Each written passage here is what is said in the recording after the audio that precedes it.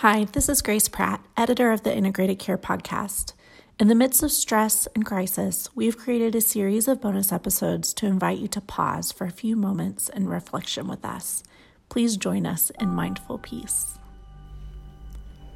Poet and Sufi mystic Rumi writes about the companionship of people in dark times. He called it Search the Darkness. Sit with your friends, don't go back to sleep. Don't sink like a fish to the bottom of the sea. Life's water flows from darkness. Search the darkness, don't run from it. Night travelers are full of light, and you are too. Don't leave this companionship. Be a wakeful candle in a golden dish. Don't slip into the dirt like quicksilver. The moon appears for the night travelers. Be watchful when the moon is full.